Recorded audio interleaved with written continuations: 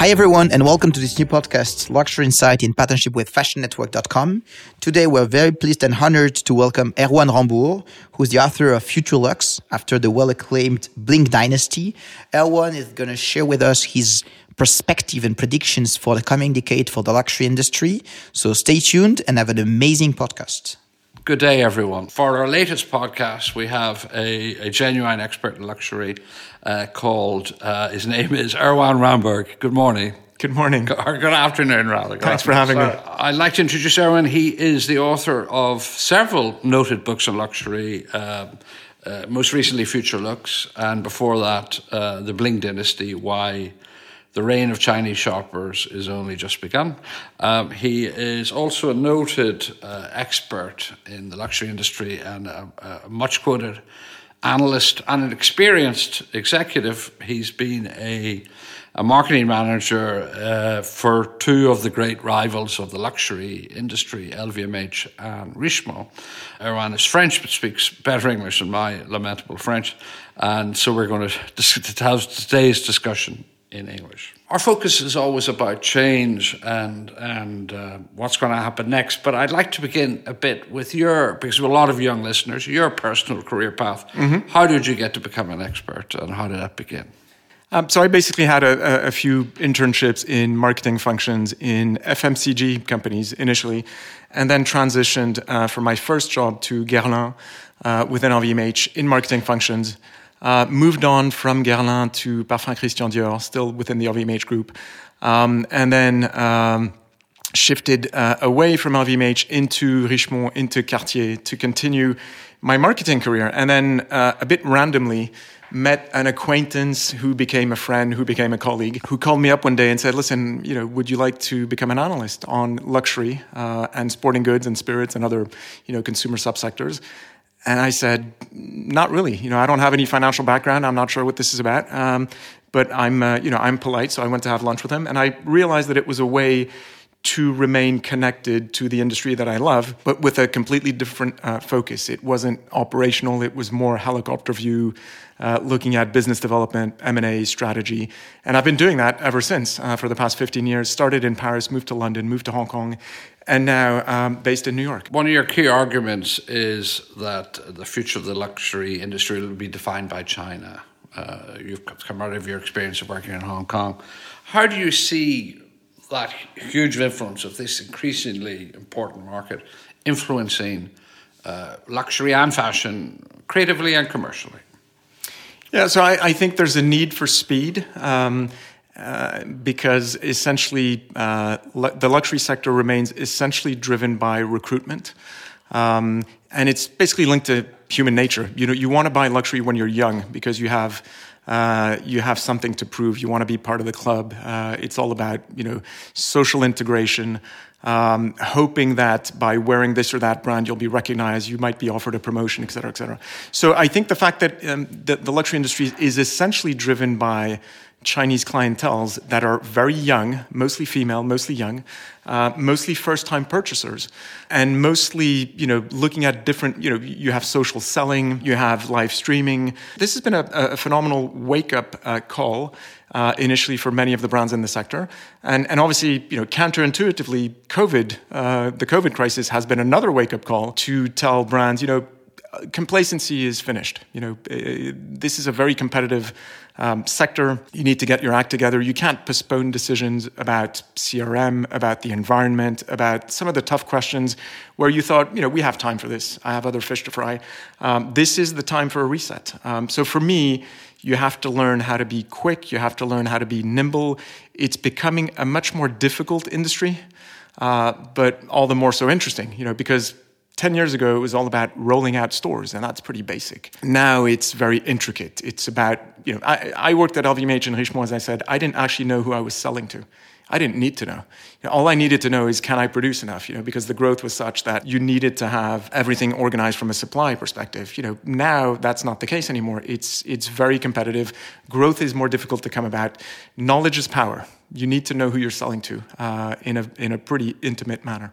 In the West, we talk a lot about Generation X, Y, millennials. And I've heard many people talk about the most important consumer market in the world is Chinese millennials. How do Chinese millennials differ than the Western millennials? We talk a lot about the Western millennials wanting things to be honest, sincere, ecologically correct, recycling, inclusive in terms of race, color, sexuality. How do they differ, or is it the same in China? I think it'll come eventually. I think there's less of a focus on those values simply because of the reality that in China you're looking at first-time purchasers. You're not looking at repeat purchasers. So when a lot of luxury managers tell me, listen, I don't know why we should care about the environment because Chinese consumers don't ask me. Well, there's a reason they don't ask you, because they're buying for the first time. If you're in the market of my first branded handbag, your first question is not about traceability, transparency. It's more about, which is the best brand for me to be part of the club? But give it some time. I don't think there's a fundamental difference that can be explained by nationality. I think there's a difference that's explained by the maturity of the market and the reality that if you look at the luxury sector today, probably more than half of sales are to first-time purchasers globally. So imagine what that number can be in China. It's the vast majority. Compare that to other industries, automobiles or motorbikes or, I don't know. So I would compare it to what I know, which is more, let's say sporting goods or spirits or cosmetics. If you're Nike, if you're L'Occitane, likelihood is you are selling to people who know you already. I'll take the L'Occitane example. They have a shea butter hand cream, retails for $23. Likelihood is if you discover the product once, you'll come back to it several times.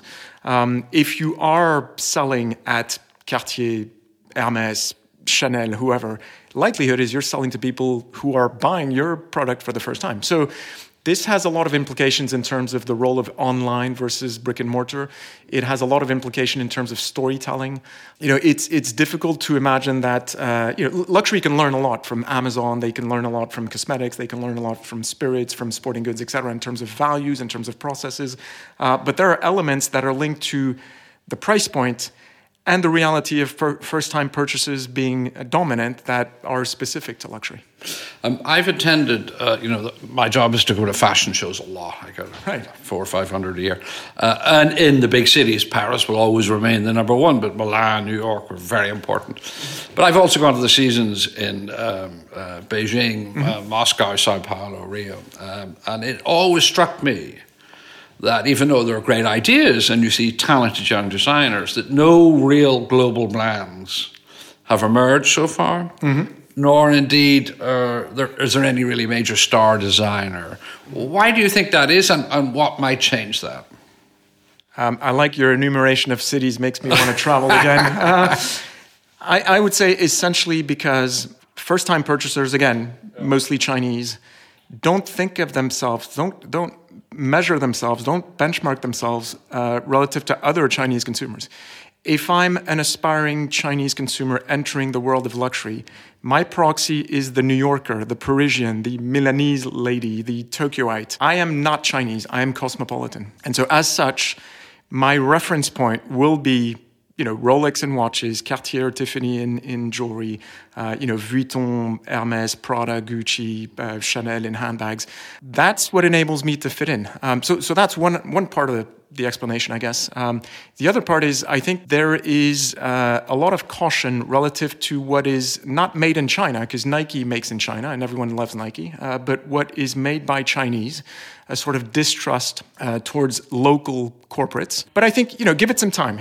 The younger generation, by default, everyone's staying at home right now. So, domestic tourism is booming. The younger generation in China is getting to know how rich 5,000 years of history can be. Eventually, when the world reopens, they might go to the National Museum in Taipei and learn even more about Chinese culture. And they will look more inward eventually. But, it's not going to happen overnight. I find it interesting that, Chinese artists have become somewhat important. I mean, primarily it's Chinese collectors, but there is that whole area in Beijing where there was a former armaments plant is fascinating. But even though China has become this gigantic part, which is kind of the factory of the world, it's not just in fashion. In other industries, we don't see the emergence much of Chinese. Even in flat screen TVs, or electronics, or maybe iPhones is the exception. I mean, it's true. It's mostly for now in staples, in beer, in milk, in cosmetics a bit. But every time you look at premium industries, I think it'll take more. I mean, look at sporting goods. The market in China is dominated by Nike, Adidas, and a handful of other so-called imported brands. You have, I think, 92 local Chinese brands, which are very much on a value for money positioning. Anta, Li-Ning, Dongxiang, Xtep, etc. I think it's difficult, again, from a psychological point of view, for a Chinese consumer to accept the trade up to local brands for elements of trust. It'll come eventually. I don't know if you remember, but when Hermès took a stake in Shangxia, which is made in China, and you had analysts like myself asking, how long do you think it's going to take for you to get a proper return? Their answer was like, give us 40, 50 years. That's the sort of time frame we're on. So I think it'll happen. They not sold? They sold. So they got diluted because the Agnelli family, John Alcan, invested. Hermès still has a stake, but not the one. Only recently. Very recently, which indicates possibly it wasn't such a... Which indicates that maybe patience is limited and Hermès had other fish to fry.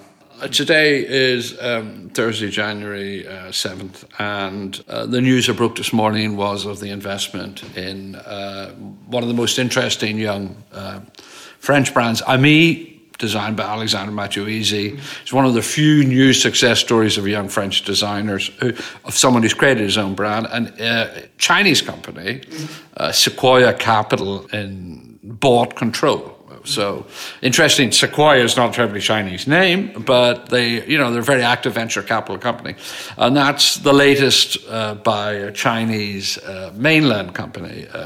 Fosun International bought Lanvin a couple of years ago. When I began in the industry 30 years ago, there was a period when Japanese bought half a dozen brands, and none of them did terribly well, even though the Japanese had a great deal of experience, certainly more historically than the Chinese in luxury and in department stores and in taking control of licenses. How do you see, do you expect this to be part of a wave of Chinese investment, and how do you see that rolling out? I think if you look at the success of the luxury sector over the past decades, if you look at the track record, it's not surprising that many people want to have some skin in the game. So yes, I do expect Chinese money to be more active. I do expect private equity to step up. In the private equity world today, you have a lot of cash and very few areas to allocate that cash. And so I think multiples will go up because you don't have that many, brands around. There's been a lot of consolidation in the space. I mean, today is also the day when LVMH is announcing management change at Tiffany and integrating that brand. I think you have very few independents that are worth looking at, and everyone will look at them. So, I don't think there's a specific Chinese angle here. I think it's just... I want to be part of this. I want to be involved because I know it's a good business to be in. To have a percentage of your portfolio in luxury. Yes. I mean, whether you're a pure player like LVMH or whether you are, like we mentioned, John Elkann, and you're part of the Agnelli family and you're known for Ferrari and other automobile brands, and you want diversification, or you want an in. You want to develop a veneer and understanding, and you've seen that it's been very successful over the different decades, and so you're thinking maybe I should learn about this. Luxury has had a remarkable run for about 20, 30 years now. Mm-hmm. Not only in France, but many international brands, certainly in Italy and to a lesser extent maybe in London and Milan, and London and New York. And outperforming other sectors, with the possible exception of high tech. It's been the biggest boom industry. Do you expect that to continue? And if so, why? Yeah, absolutely. And that's actually the gist of the book, is basically looking at the next decade of growth post-COVID. Now, post-COVID, if you're based in Asia, you probably understand what I mean. If you're based like we are today in Paris, or like I am in New York, talking about post-COVID is a bit awkward still. But what I would say is I see phenomenal growth ahead. I see a lot of recruitment still ahead. I mean, if you look at China, most brands have a target market in terms of the number of theoretical consumers they can address that will likely double over the next 4 years. So you mentioned my first book was called The Bling Dynasty. I wrote that 6 years ago, and the case was to say growth with Chinese consumers is just in its infancy. 6 years later, we're still at that point. We're still almost purely about recruitment, and again a phenomenal appetite, a phenomenal hunger. I think one of the counterintuitive realities is 3-4 years ago, people asked, the young generation will have no interest in luxury. The exact opposite happened. It's the selfie generation. They're obsessed by their image. They're spending, 10 hours a day on devices, projecting their positioning, and the brands they wear are supposed to tell everyone what they're about. And that's where the role of Facebook, and more importantly, probably Instagram, has been paramount, sure. TikTok and all the other ecosystems you can think of that are more Chinese specific. I mean, I think image is key. What's happened, under COVID conditions is you've had a sort of tendency of buy less, buy better. Yeah. So again, counterintuitive, but the bigger brands are the ones having the better growth right now, because you want the reference, you want the leader. You're not going to buy a second tier brand that no one's heard about because you won't get the return on your investment. You'll be wasting your money. That's a bit shocking. You worked for a company, Richemont, which made a major statement in December when it teamed up with Kering and Alibaba and Farfetch in a rather unique configuration of investment and linkage. What message? A lot of people took different messages out of that: the consolidation of the industry, the recognition of the success of Farfetch, the importance of technology, the China. What were the three lessons you took from that kind of historic kind of moment? That's tough. One could be consolidation. You've seen consolidation in brick and mortar wholesale. A lot of people disappearing. What's happening in multi-brand online sales is that you have many actors that have been drawn by growth, but most of them are loss-making. And I think there will be consolidation ahead. So that's one lesson. The other lesson for me is that, again, talking about wanting to have skin in the game. I mean, Richemont brought over Yoox Net-a-Porter. Not sure that's been the most phenomenal success that maybe they had in mind a few years ago. And they're probably realizing that if they team up with Farfetch and within the Baba ecosystem, maybe they'll get a lot more volumes. Maybe they'll get a lot more data. Maybe they can serve their brands better and lift what they have for now. The third lesson I would say is, you don't have to be involved in everything. LVMH has a very different approach to multi-brand online retail. They might be selling some of their brands on the platforms, but they don't want to participate. They have a view that there is no long-term credible business model, because they've seen Farfetch losing money, because they've seen Yoox Net-a-Porter losing money, because to be frank, they have their own platform, 24S, which is tiny, but which is loss-making as well. So I think there can be a dichotomy between people who want to run brands and people who want to run retail. And LVMH clearly doesn't want to run retail, even though they are running right now Sephora and DFS. These are not key priorities in my view. That's a big bet Arnault is making against the web in a funny way. I mean, it's a view which I think held sway among the industry for a very long time. And it was held by Chanel and Hermes and things. Is that really right? I mean, in an era when the department stores are dying out en masse, is it really right to assume that the consumer is only going to the most internet connection he wants is click and collect, and it's not really much more than that? I don't necessarily think it's the assumption. I just think the idea is I can sell my brands on retailers that I don't happen to own. It's the same for Sephora. If you're not an LVMH brand, you're still selling at Sephora. It doesn't mean you have to own a stake in Sephora. If you're selling at DFS, LVMH owns it. You don't need to have a stake in DFS. So I think the idea of LVMH is, why would I have a stake in a loss-making company? I can sell my brands there. It can be a distributor, but look at the margins of a brand versus the margins of a retailer, not let alone an online retailer. I think Bernard Arnault, if you see the margins at Vuitton, if you see where he can bring the margins at Tiffany, if you see potential at Dior, why not focus on that? What about technology and artificial intelligence? Was the buzzword? It's funny, it's not so much talked about in the last 6 months, but a year ago, that was all anyone talked about. That was the driving factor in reaching consumers. How do you see that?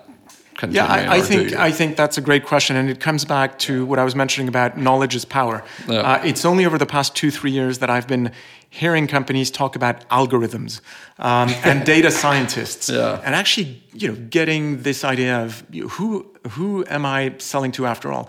And I think it makes a big difference. If you walk into a Moncler store, they'll tell you, "Hey, welcome back, Godfrey, and you were here 6 months ago, and your son has his birthday in 2 weeks, and his preferred color is green, and you might not want that, but if ever, and by the way, you bought this 6 months ago, this will go well with it."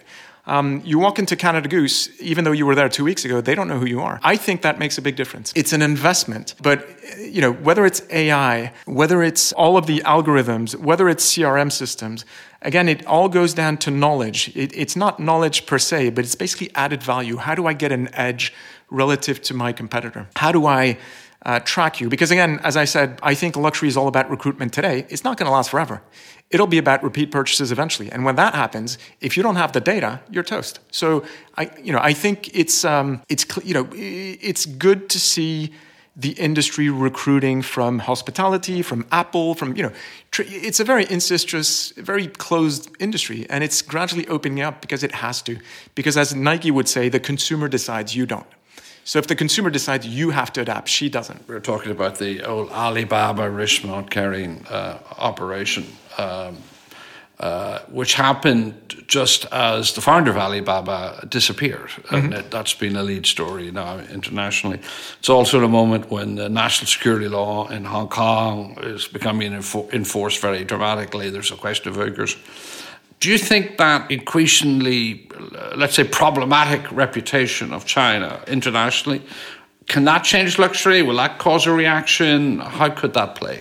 I think the way it influences luxury is you will adapt to what the Chinese administration wants. And what it wants, even pre-COVID, is to basically develop businesses at home. So if you look at the emergence and the boom, literally over the past 6 months, of Hainan, as a substitute to Hong Kong in terms of luxury businesses, this is basically driven by what the administration wants. And what the administration wants, the administration will get. And so brands have to adapt. And brands are developing stores in Hainan.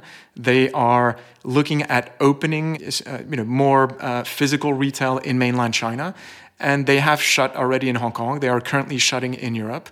Again, this is beyond politics. This is just the natural evolution of repatriation of growth. You saw it with the Japanese clientele 20 years ago. Initially, when Japanese started to discover luxury, it was all abroad. Pre-COVID, in 2019, the vast majority of sales to Japanese was at home. China will go a similar way with one caveat, which is the reality that the passport penetration rate is very low. So when the world reopens, yes, Chinese will start to discover the world again. But I'm convinced that the bulk of spending over the next 5 years from Chinese will be at home. So the biggest influence for me, if you're a luxury manager, is where do I want to put my investments? And likelihood is, even pre-COVID, that you had to think about my next store in mainland China and where do I need to cut, whether it's Hong Kong, whether it's continental Europe or other places. That's probably the biggest influence, I would say. Do you think that could destroy Hong Kong's historic role as the kind of financial center, the stock market of Asia? So I don't have a view on macro elements from that point of view, but I would say that Hong Kong 10 years ago was the mecca of luxury, and I think the reality is mainland Chinese have so many other options. And again, this is pre-demonstrations, this is pre-COVID, this is pre-everything. I think Hong Kong, for having lived there, has struggled to diversify its pitch. The pitch is we're the best shopping mall on the planet, and it still is to a certain extent. But is that enough? Relative to the culture you can find in Japan, relative to the fun you can find in Korea, relative to the historical buildings you could find here in Paris, Milan, et cetera, et cetera. So I think that by default, Hong Kong will continue to lose share, will lose relevance. It's still very interesting because it's easy. The food is great. As I said, the shopping environment is easy. It's the site is beautiful. But it has to have more to pitch to tourists. There was recently a huge development, nonetheless, in Hong Kong. It's Victoria Wharf. It's by Adrian Chang. K11. A11. Yeah.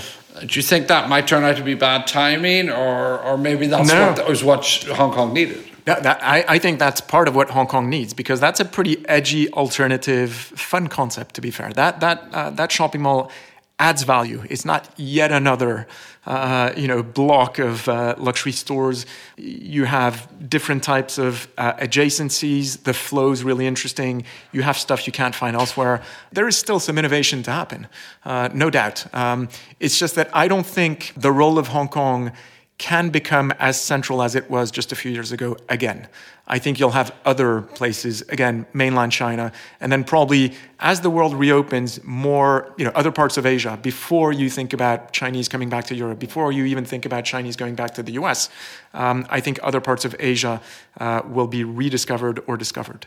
One thing I was very surprised to see when I went to Japan about 3 years ago, a foreign fashion junket that us editors enjoy occasionally. And I remember going into Ginza and walking into, I think, something like a Uniqlo store. They have a 10-floor store to see what they had. And half the shoppers were Chinese, which completely surprised me. That is Ginza, yes. Yeah. That is, you might know the logo of Shiseido, which is Shiseido Ginza Tokyo. When you say Ginza, you say to Chinese consumers, this is where it's at. I think Ginza plays the role remotely of what the Galeries Lafayette play in Paris. It is specifically dedicated to Chinese shoppers. The flagships are basically set up that way. Locals, let's take Paris again. You have the Galeries Lafayette for Chinese travelers, the Samaritan eventually, but you have Le Bon Marché for the locals. In Tokyo, you might have Omotesando, for example, for locals. Finally, to go back to the beginning, a lot of young people in our audience, what bits of advice would you give to someone who wanted a career in luxury, whether as a designer or as an analyst or as an executive? Well, I would say don't let the short term depress you. I think this is a great sector to join. I think there's great growth ahead.